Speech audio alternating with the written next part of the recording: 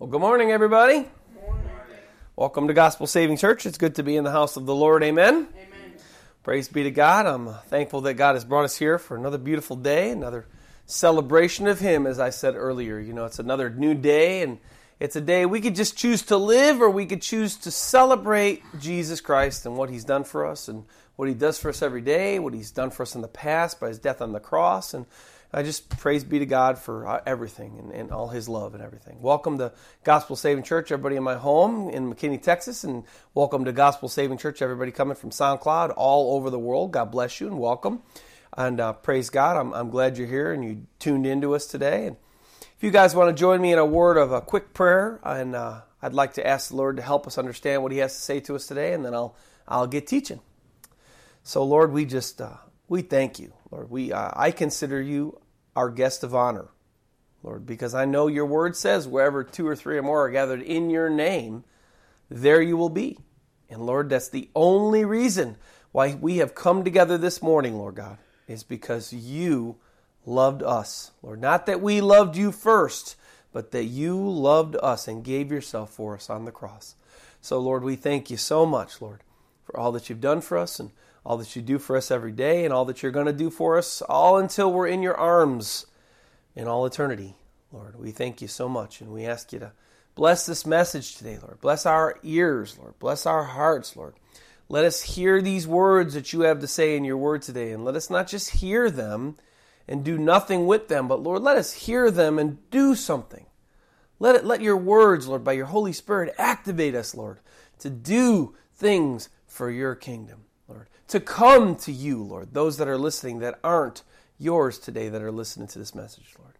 Maybe they don't even know it. We just ask these things and pray all these things, Lord, in Jesus Christ's mighty name. Amen. So you guys can turn in your Bibles if you want to 1 John chapter 3. We're going to be in verses 4 through 9 today. That's going to be where we're at. I'll read them over, but usually I do a thoughts from last week's message. And that is today, last week's message was called The Spiritual Child of God. So I'll read those over, but first my thoughts from last week's message. I start out by just saying one word: hope. Last week we talked about both being and becoming a spiritual child of God, along with the few benefits that come with this amazing privilege.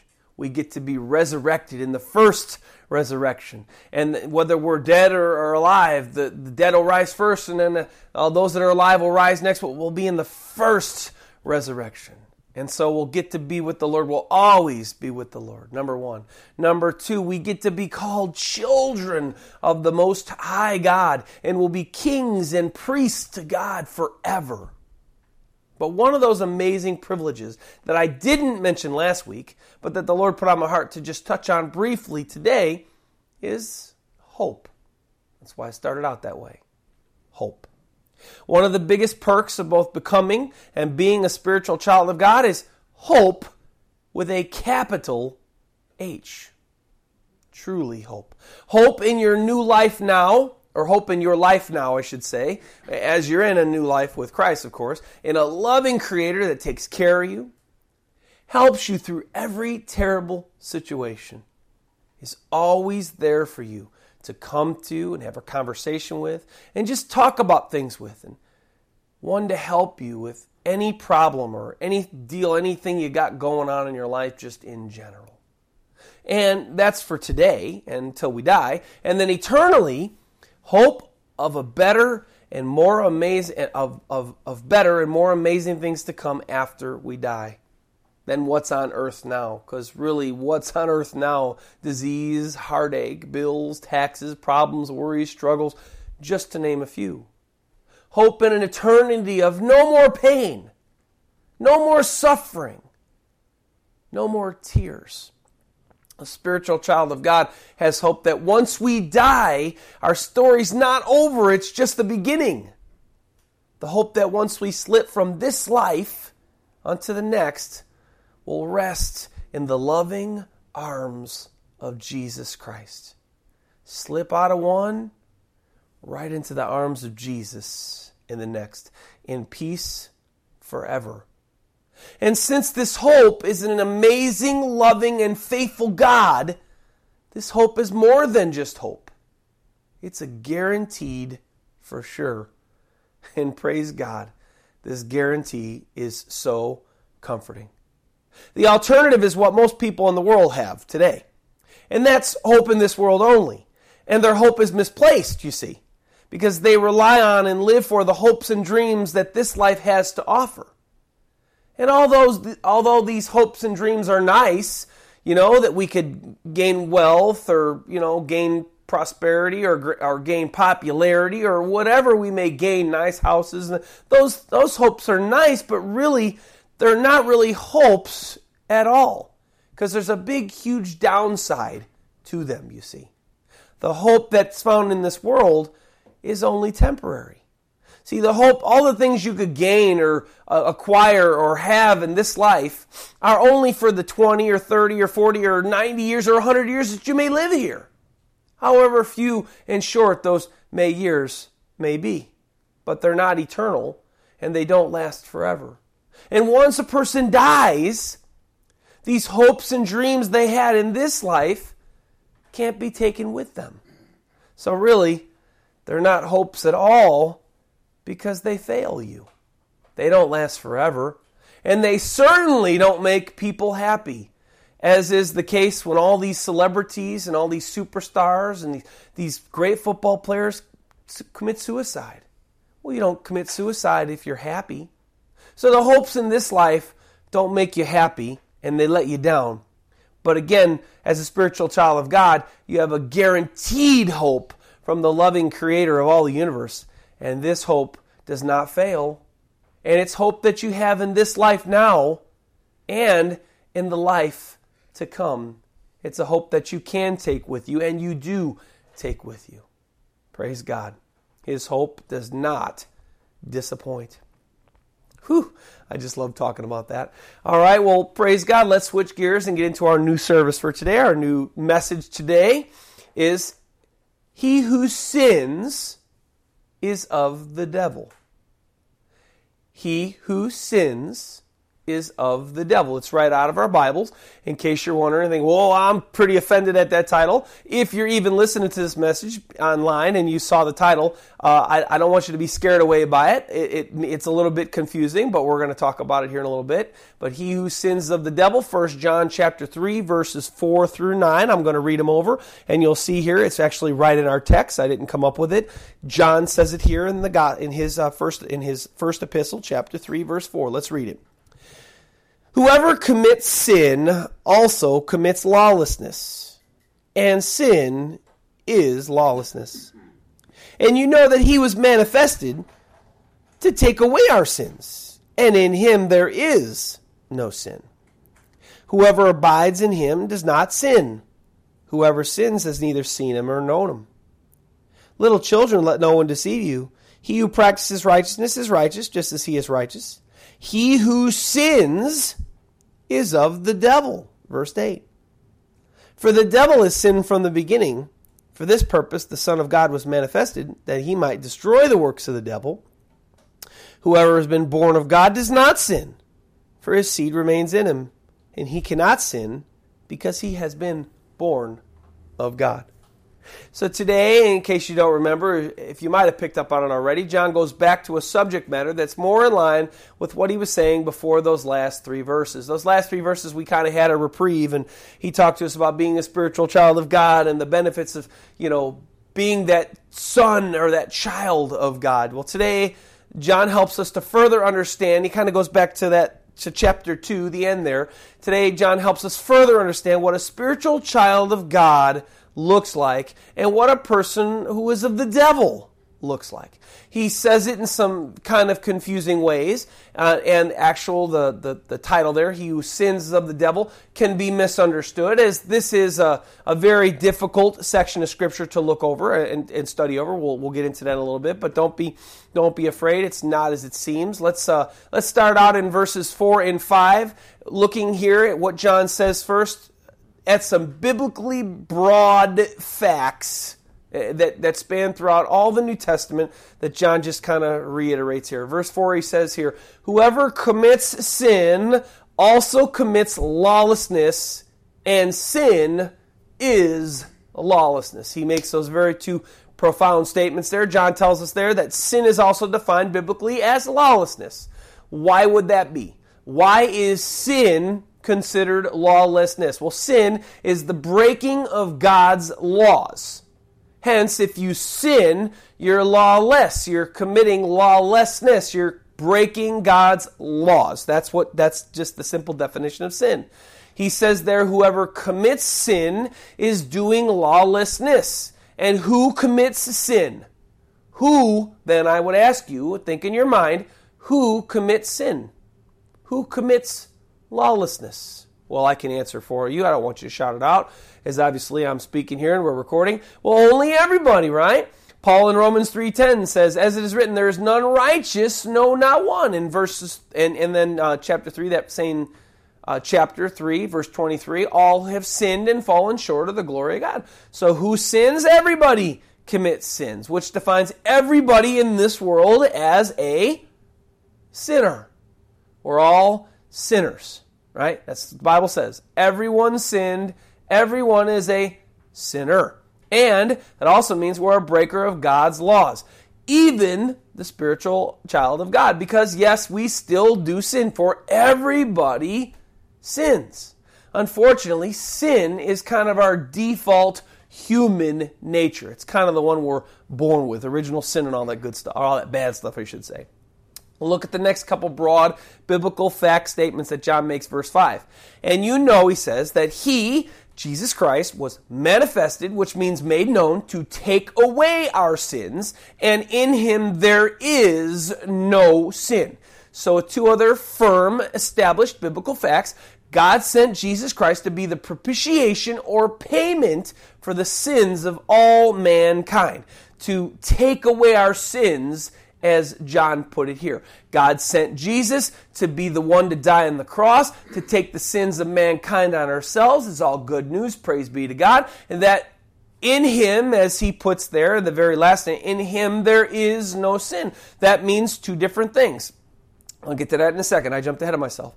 The Gospel of John, John the Baptist says the same thing. Chapter 1, verse 29, the Gospel of John. John says, behold the Lamb of God, who takes away the sins of the world. And of course we know that Jesus Christ was not a sinner. He was God in the flesh and never committed any sin ever.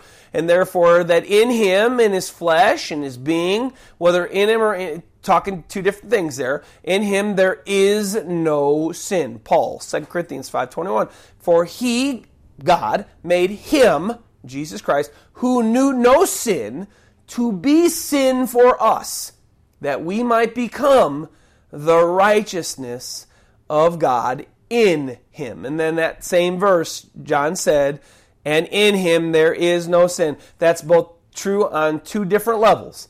In Christ himself, there was no sin. He didn't sin. He was the perfect, spotless Lamb of God who takes away the sins of the world. And if anybody is in him, there is no sin on them. We'll touch on that as we keep going.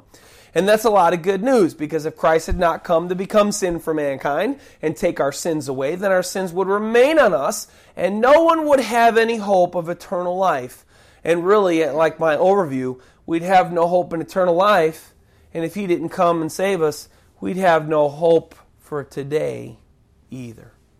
Next, what John says in verses 6 through 9 can really be confusing and difficult to understand. In fact, some of the most difficult verses to understand in all the Bible are right here in these very few verses that we have to study right now.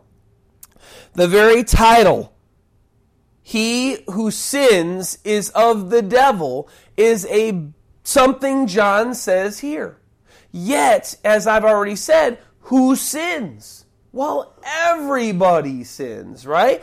I'm going to go back through these verses, and I'm going to read you these verses with a basic understanding of, without some biblical depth to it, And we're going to look at why these verses are really considered so complicated.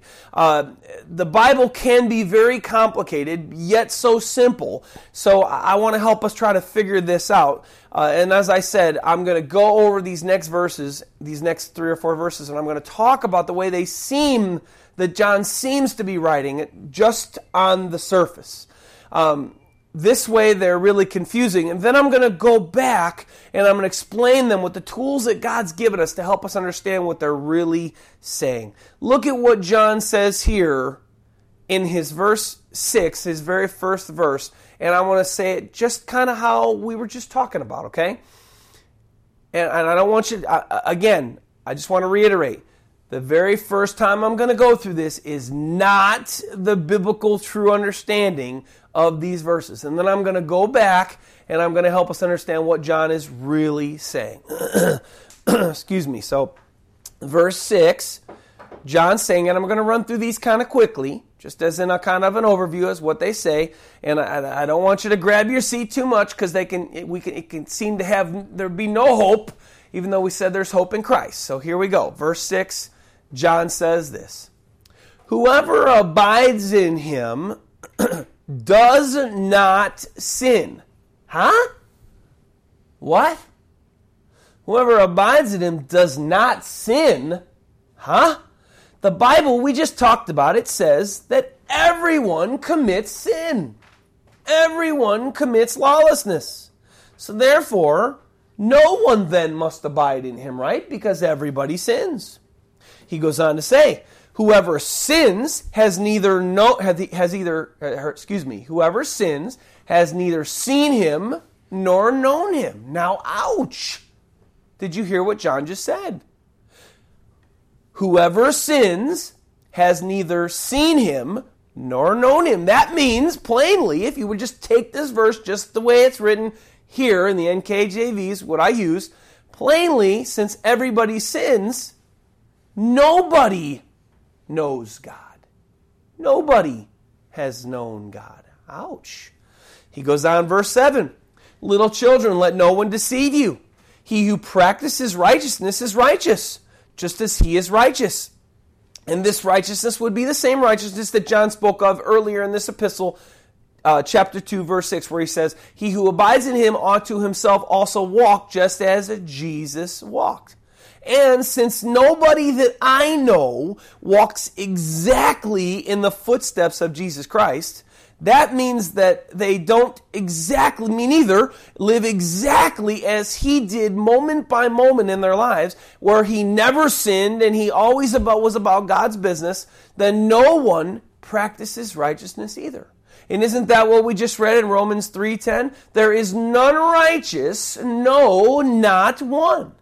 So that means that no one practices righteousness, and so therefore, none here, John says here, little children, let no one deceive you. He who practices righteousness is righteous, just as he is righteous. Well, there's nobody then, because nobody lives the way he did. So that means there's none that are righteous, just like Paul said in Romans 3:10. So far, according to the plain reading of the scripture, there is no good news for people here.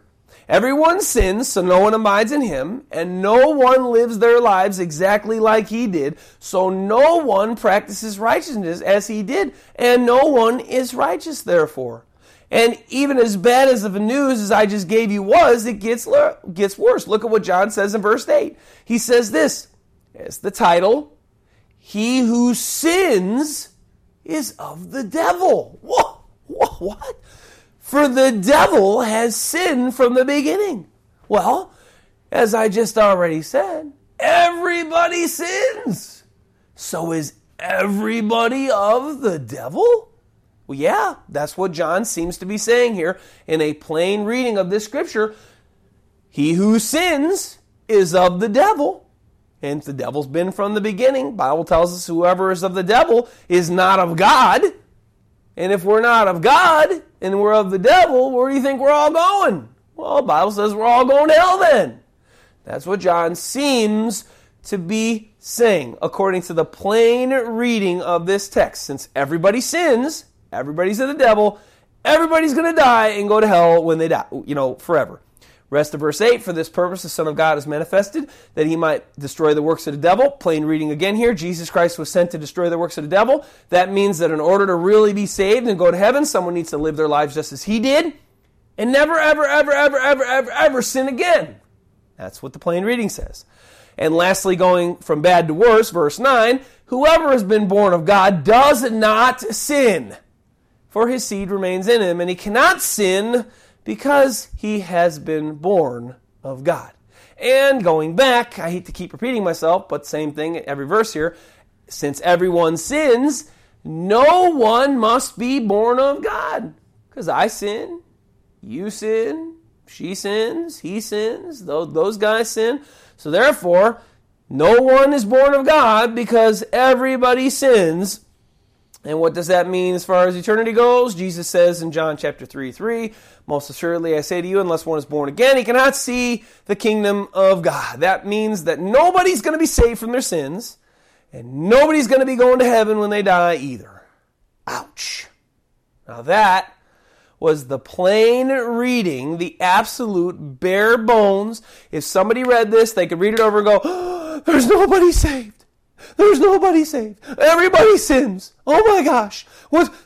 I don't understand. I thought Jesus came to take away the sins of the world, but John's saying here that everybody sins and so everybody's of the devil. Well, that's what the NKJV said, and that's what most of the English versions of this section say.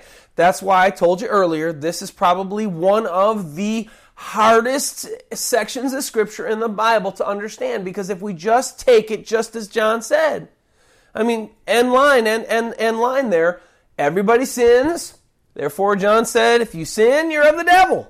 So therefore, I'm of the devil, you're of the devil, everybody in the world's of the devil, because we all sin. I sinned today, I sinned yesterday, I don't try to sin, but by golly, that human nature gets me, and I blow it, and I sin, right? This text, word for word, is a big ouch for all humanity because we all sin daily. John just said that we're all from the devil, which means that nobody's saved. Now, normally, I'm huge on taking the Holy Bible, holy word for holy word, and I still am. But in this case, for this text, the way that the people who translated the Bible, in this section from the Scripture from Greek to English, using our modern English words, well, they really failed. They failed big time.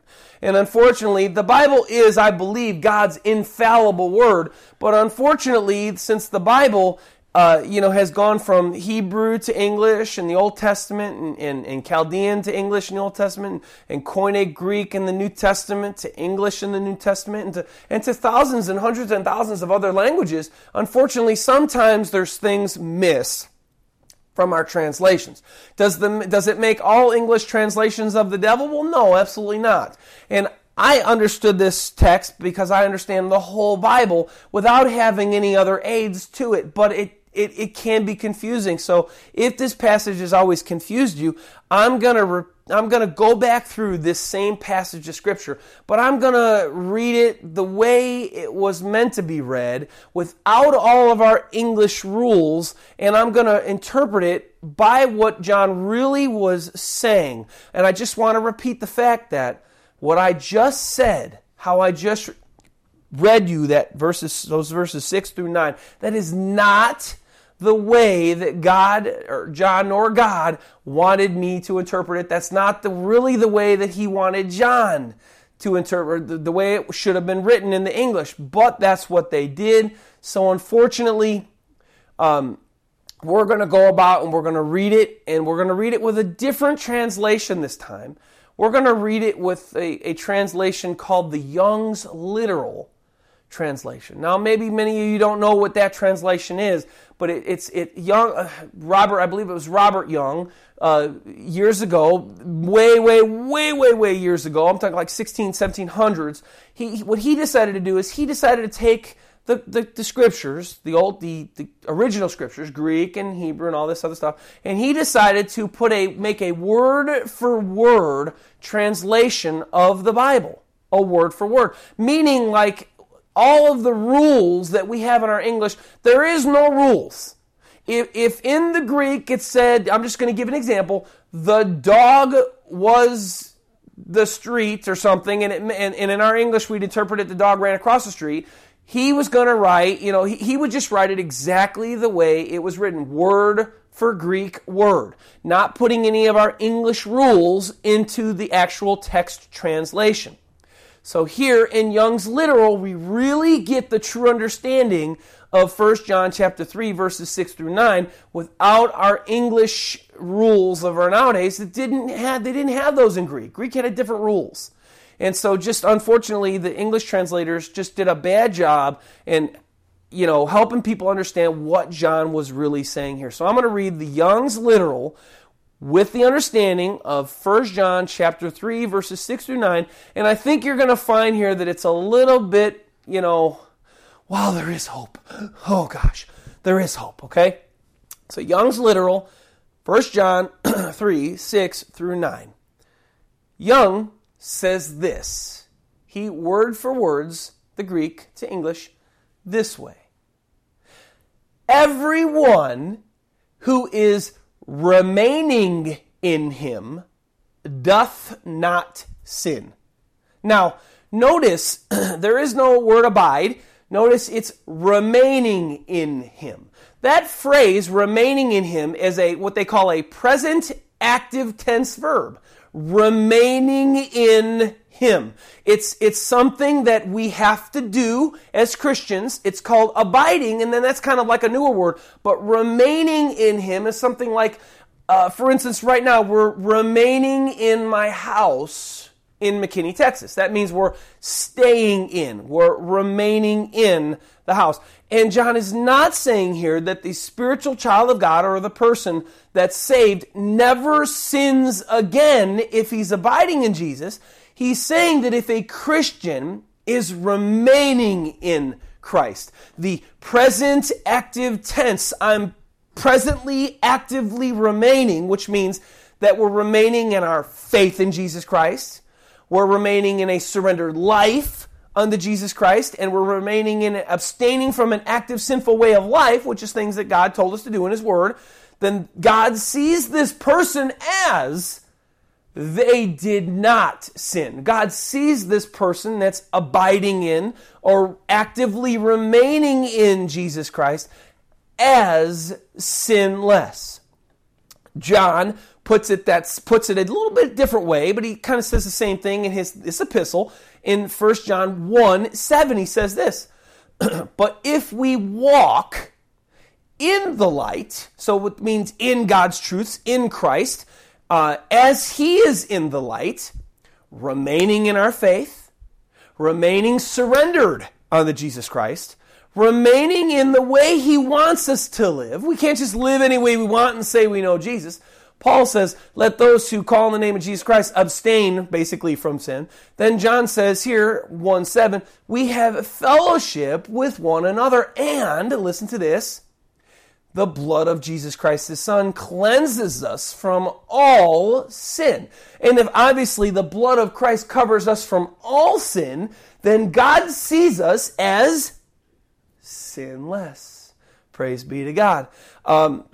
Notice here that the blood of Christ only cleanses a person from all their sins if we are walking, again, this present active thing, in the light, which is faith, surrender, and abstinence from sin. Of course, that's what God wants. And His blood will continue to cover someone as they continue to remain in Him as they live towards their death.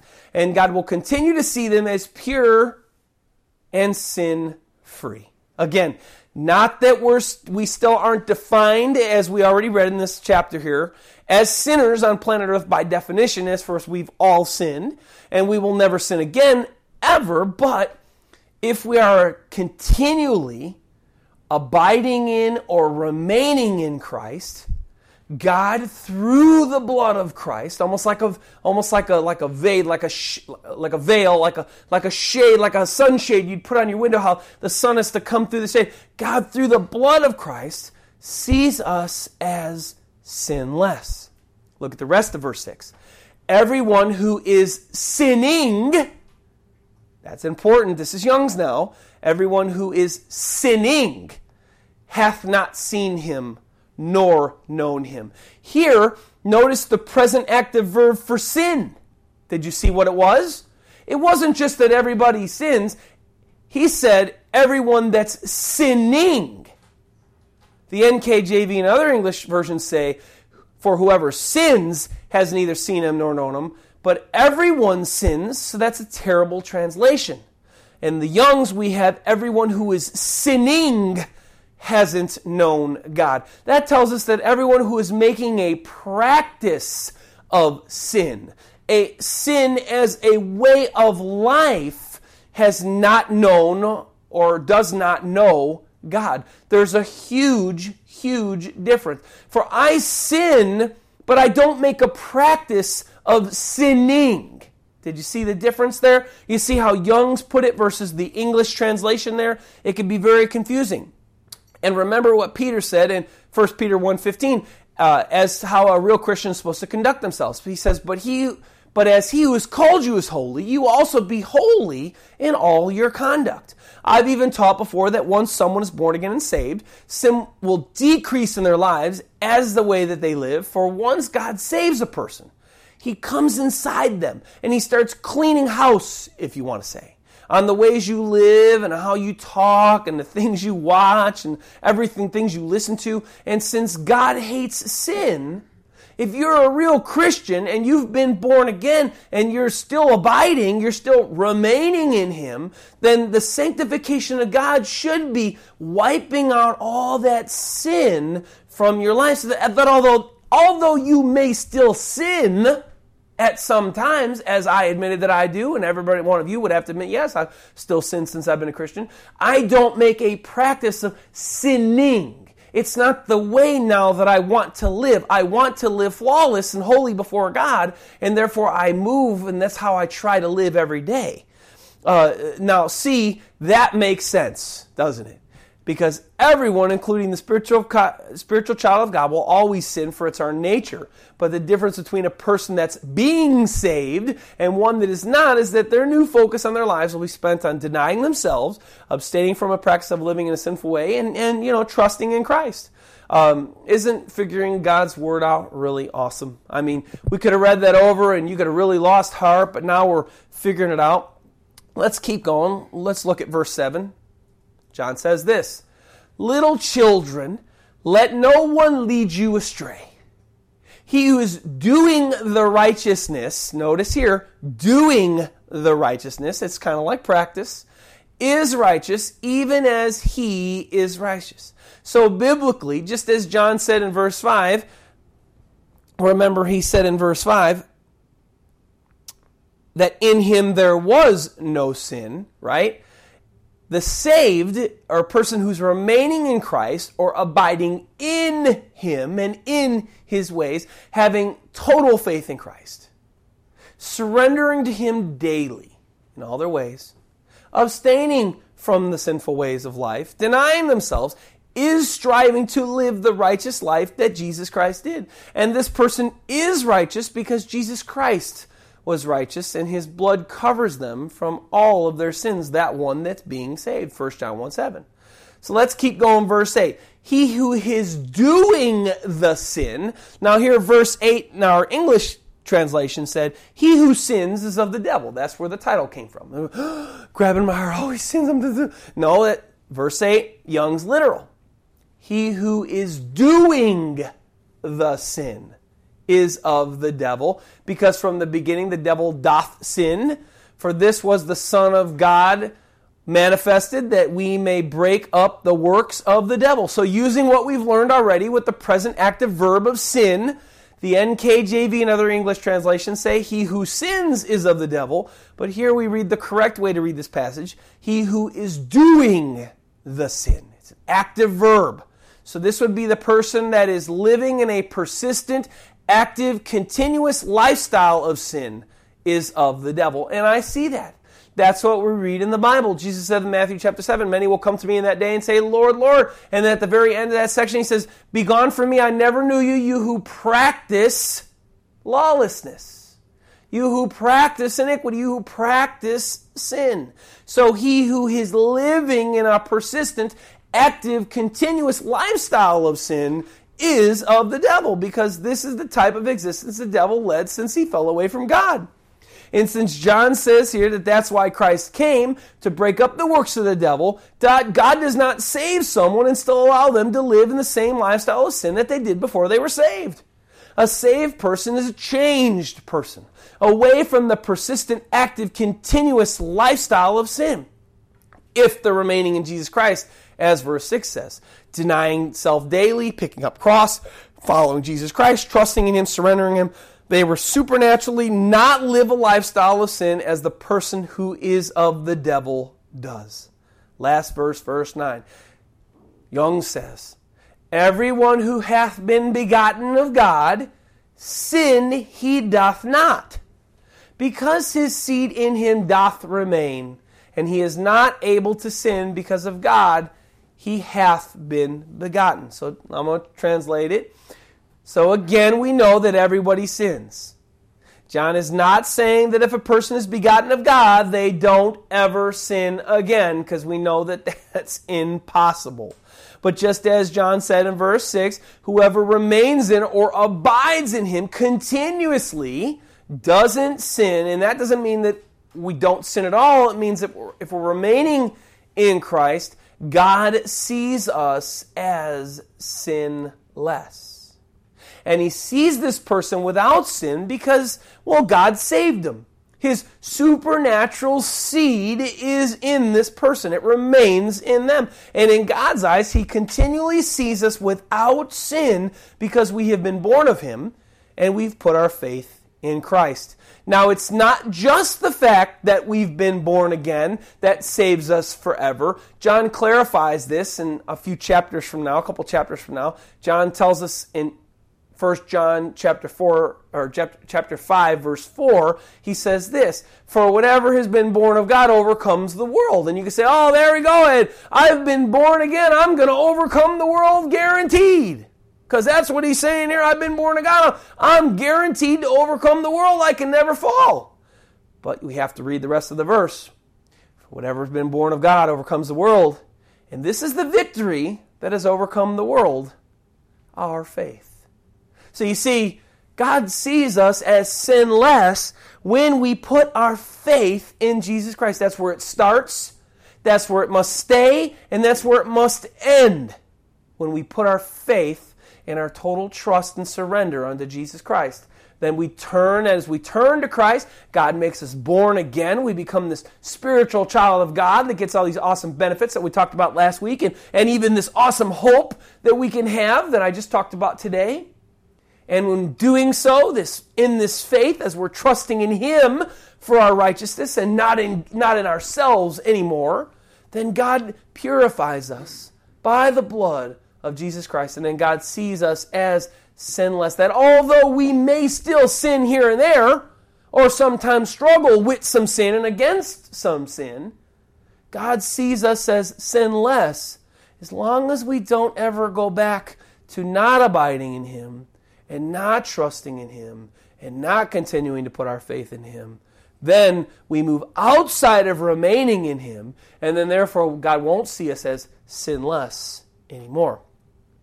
I just love figuring out what God is saying in His Word, don't you? This section of Scripture was very intimidating. I had a brother in the Lord question me about this a month or two back, and he asked me the same thing. Brother Ed, you sin, right? You're of the devil. I said, well, yeah, I've sinned. So have you, so we're of the devil. And we got into a little conversation. He challenged me on it, and I had to, God showed it to me, and I needed to, tell him and show him from the Bible, and I did, and he was pretty blown away. So, it's a hard section. But, bottom line, everyone who remains in Christ, keep continuing to put their faith in Him, continuing to follow Him. God sees you as sinless, and you are not of the devil if you've been born again, if your faith and trust are in Jesus Christ. The Bible, so complicated that it can be at some times, yet it can be so simple If you seek, Jesus said, seek and you shall find, and ask and you shall receive, and knock and the door shall be open to you. So I asked and sook, and the Lord showed me. So although very cool figuring out what God's Word says, in light of the information that we covered today, I must ask, as I do almost all of my sermons, what category do you think you fit in to what we talked about today? Do you practice or make a practice of a sinful way of life? If you do, as we read John say today, in the Young's Literal, of course, if you're doing the sin, then you're of the devil. Galatians 5:19-22, Paul writes, works of the flesh are evident, which are adultery. So I want to make it clear. Are you practicing any of these? And if so, Bible says, John said today, you're in trouble. The works of the flesh are evident, which are adultery. And we know that that's being married and having relations outside of marriage and practicing that. Fornication, that's not being married, and that's just going out and having relations, sexual relations with people that you're not married to and you're just having a relationship with. If you're practicing this stuff, you're in trouble, which are adultery, fornication, uncleanness, lewdness, idolatry. Living for the things of this world, holding the things of this world higher than God. Sorcery, hatred, practicing hatred, you're in trouble. Contentions, jealousies, outbursts of wrath, selfish ambitions, dissensions, heresies, envy, murders. And don't think, well, I'm not a murderer, I've never murdered anybody. Jesus said, even if you hate your brother for no reason, that's just as good as murder, so you're guilty there. Drunkenness, if you're drinking all the time and getting drunk all the time, revelries and the like, of which I tell you beforehand, just I also told you in time past, that those who practice such things, there's that word practice again, doing the sin, those who practice such things will not inherit the kingdom of God. Or, do you practice a lifestyle striving against sin? Striving to be in repentance every day. Striving to live a lifestyle like the one that Jesus Christ lives. Remember 1 John 2:6. He who says he abides in him ought himself also to walk just as Jesus walked. And are you abiding and remaining in him by faith, by trust every day, and by surrender? Remember, striving against the sinful lusts of the flesh that are so easy to do. Remember, they're our default. I close this message to you with the words of Christ as far as what type of lifestyle you live and whose words and whose, teachings you really follow in regards to sin and Christ. It's a parable found in Matthew chapter 7, verses 24-27. Listen to what Jesus says. Therefore, whoever hears these sayings of mine, and then he just got done teaching the whole Sermon on the Mount, talking about, doing this and love your neighbor and all this other stuff. Therefore, whoever hears these sayings of mine and does them, notice it's not just the person that hears them, it's the person that listens to what he says and does what he says. I will liken him to a wise man who built his house on the rock. And the rain descended, and the floods came, and the winds blew and beat on that house, and it did not fall, for it was founded on the rock. Now that rock would be Jesus Christ. But everyone who hears these sayings of mine and does not do them will be like a foolish man who built his house on the sand. And the rain descended, the floods came, and the winds blew and beat on that house, and it fell, and great was it fall. Notice that each house was faced by the same rain, by the same storms, by the same problems that came. Yet the one house who built this house on Christ, on the rock, because he was following the teachings of Jesus, this would be a person whose life would be surrendered unto Christ, trusting in him fully, abiding in him, and abiding in his words. On that person whom those storms came, and those rains came, and those floods came, that person stood on the rock, and nothing happened to him. But the person that didn't, and didn't do what Jesus said, and basically you could say didn't abide in him, and didn't trust in him, and didn't build the house on the rock, well, great was this one's fall. So today, are you remaining, enduring on the rock of Christ, daily trusting and abiding in Him, abstaining from the practice of a sinful life? Or are you not and live in the practice of the sins of your flesh? Obviously, the person who remains in Christ, on Him as their rock, focusing on abstinence from sin and faith and obedience toward Christ and His teachings until the end of their lives, will inherit eternal life. While the person who doesn't stay on the rock of Christ, remaining in Christ, practicing a sinful way of life, not following or doing the teachings of Jesus Christ, will not inherit eternal life. And really, every person must make a decision whether we are going to really follow Christ and obey His teachings, or are we not. We must really decide, am I going to, if I'm not, am I going to surrender to Him, or am I going to stay surrendered to Him on an everyday basis? Which person are you? The one who hears His sayings and does them, or the one who hears His sayings and has heard them in the past and doesn't do them?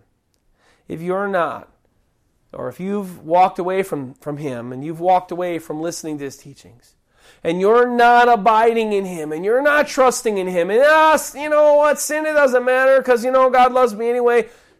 You just heard John say today, if you're doing the sin, meaning you're practicing the sinful way of life, no matter whether you think you have a relationship with Jesus Christ or not, John just said that you're of the devil. And Jesus just said, if you're not building your house on Him, then your house is going to get washed away. It's going to get broke down. It's going to be destroyed. And that's not eternal life, guys. Eternal life is paradise. It's no more tears. It's life everlasting. It's joy. It's a new house. Jesus said, I leave and I go to prepare a place for you. He's going to prepare a place, a new house for us, not better than the one we got now. That's not destruction. So I compel you, if you're listening, please consider what the Bible said today and consider your life. And if you do not see yourself as abiding in Him and remaining in Him and continuing in Him, and that means your life's changed and sin, you want to stay away from it and you just want to serve God and follow Jesus, then you need to turn and you need to repent and you need to get on your knees and fall on your face and tell God you're sorry because you've been wrong and the Bible says you're wrong, not me. And you need to turn back to Christ or turn to Christ for the first time. So please, if this is you, Jesus loves you so much and you're only listening to this message because He wanted you to. As He wants to either bring you to Him for the first time or He wants to bring you back to Him if this lifestyle fits you. And He died for you and He gave up His life on the cross for you. And He wants to save you. So if this is you, turn again or turn for the first time. Please, right now, surrender and give Him your everything and follow Him. Pick up your cross, deny yourself, and follow after Jesus. If you are continuing to remain and abide in Christ Jesus, then praise God. Jesus said it's only those that endure to the end that should be saved. So endure in remaining in Him. Endure in abiding in Him, and ye shall be saved. Continue to remain in Him, and God will continue to see you as sinless. That is such good news. I can't even describe to you how good of news that is. Having your sins washed away, it's a huge burden off your shoulders. You have peace like you've never had before. And if we remain this way, which I do daily, I love having my sins washed away. And I love the fact that I walk in the light as He's in the light, and my sins are cleansed from me, and I'm forgiven. It's such a good feeling. And the hope that I have in Him is such a good feeling. So praise God. Keep going. He loves everyone so much, and He's totally worth denying self, picking up cross, and following after. Let's pray. Thank you so much, Lord God, for this word. Thank you so much, Lord God, for the understanding of this word. Thank you so much, Lord God, that you love humanity. Even as I spoke on last week, Lord, you love us in spite of how evil we are. That is amazing, Lord. You love us in spite of all the bad things we do. But Lord, as I've said before many times, just because you love the world doesn't mean that everybody's saved. For God so loved the world that you gave your only begotten Son. But just because you love everybody doesn't make everybody saved and on their way to heaven. Lord, I just pray for any listening today, Lord, that they would decide, if they realize that he who is sinning, that person that's listening today, Lord, if they're that way, Lord, I pray, Lord God, that you would turn them to you and help them to realize that they're not headed for heaven at the moment that they're living that type of lifestyle. And I pray, Lord God, that you'd bring them to repentance and bring them to surrender their lives unto Jesus Christ. And may they choose to start hearing your words and listening and doing them, Lord God, not just hearing them and doing nothing. I love you, and I praise you, Lord God, and I thank you. And I ask all these things in Jesus' mighty name. Amen. Praise God, everyone. It's Pastor Ed here, and thank you so much for listening to the message. It's my prayer that you were encouraged and challenged with what you heard today to be a doer of God's word and not a hearer only. Because your life will soon be past, and only what you've done for Jesus Christ will last. If you live in the Dallas, Texas area, we want to invite you to come to our little house church here in McKinney, Texas. Sunday mornings, our service is at 10:15, and the directions can be found on our website. Also, if you have any prayer requests or questions, or maybe you believe God has called you to support this church financially, please go to gospelsavingchurch.com and click on the appropriate links. I would love to hear from you personally. God loves you very much. Please love him back by the way you live your life. God bless you, and have a wonderful day.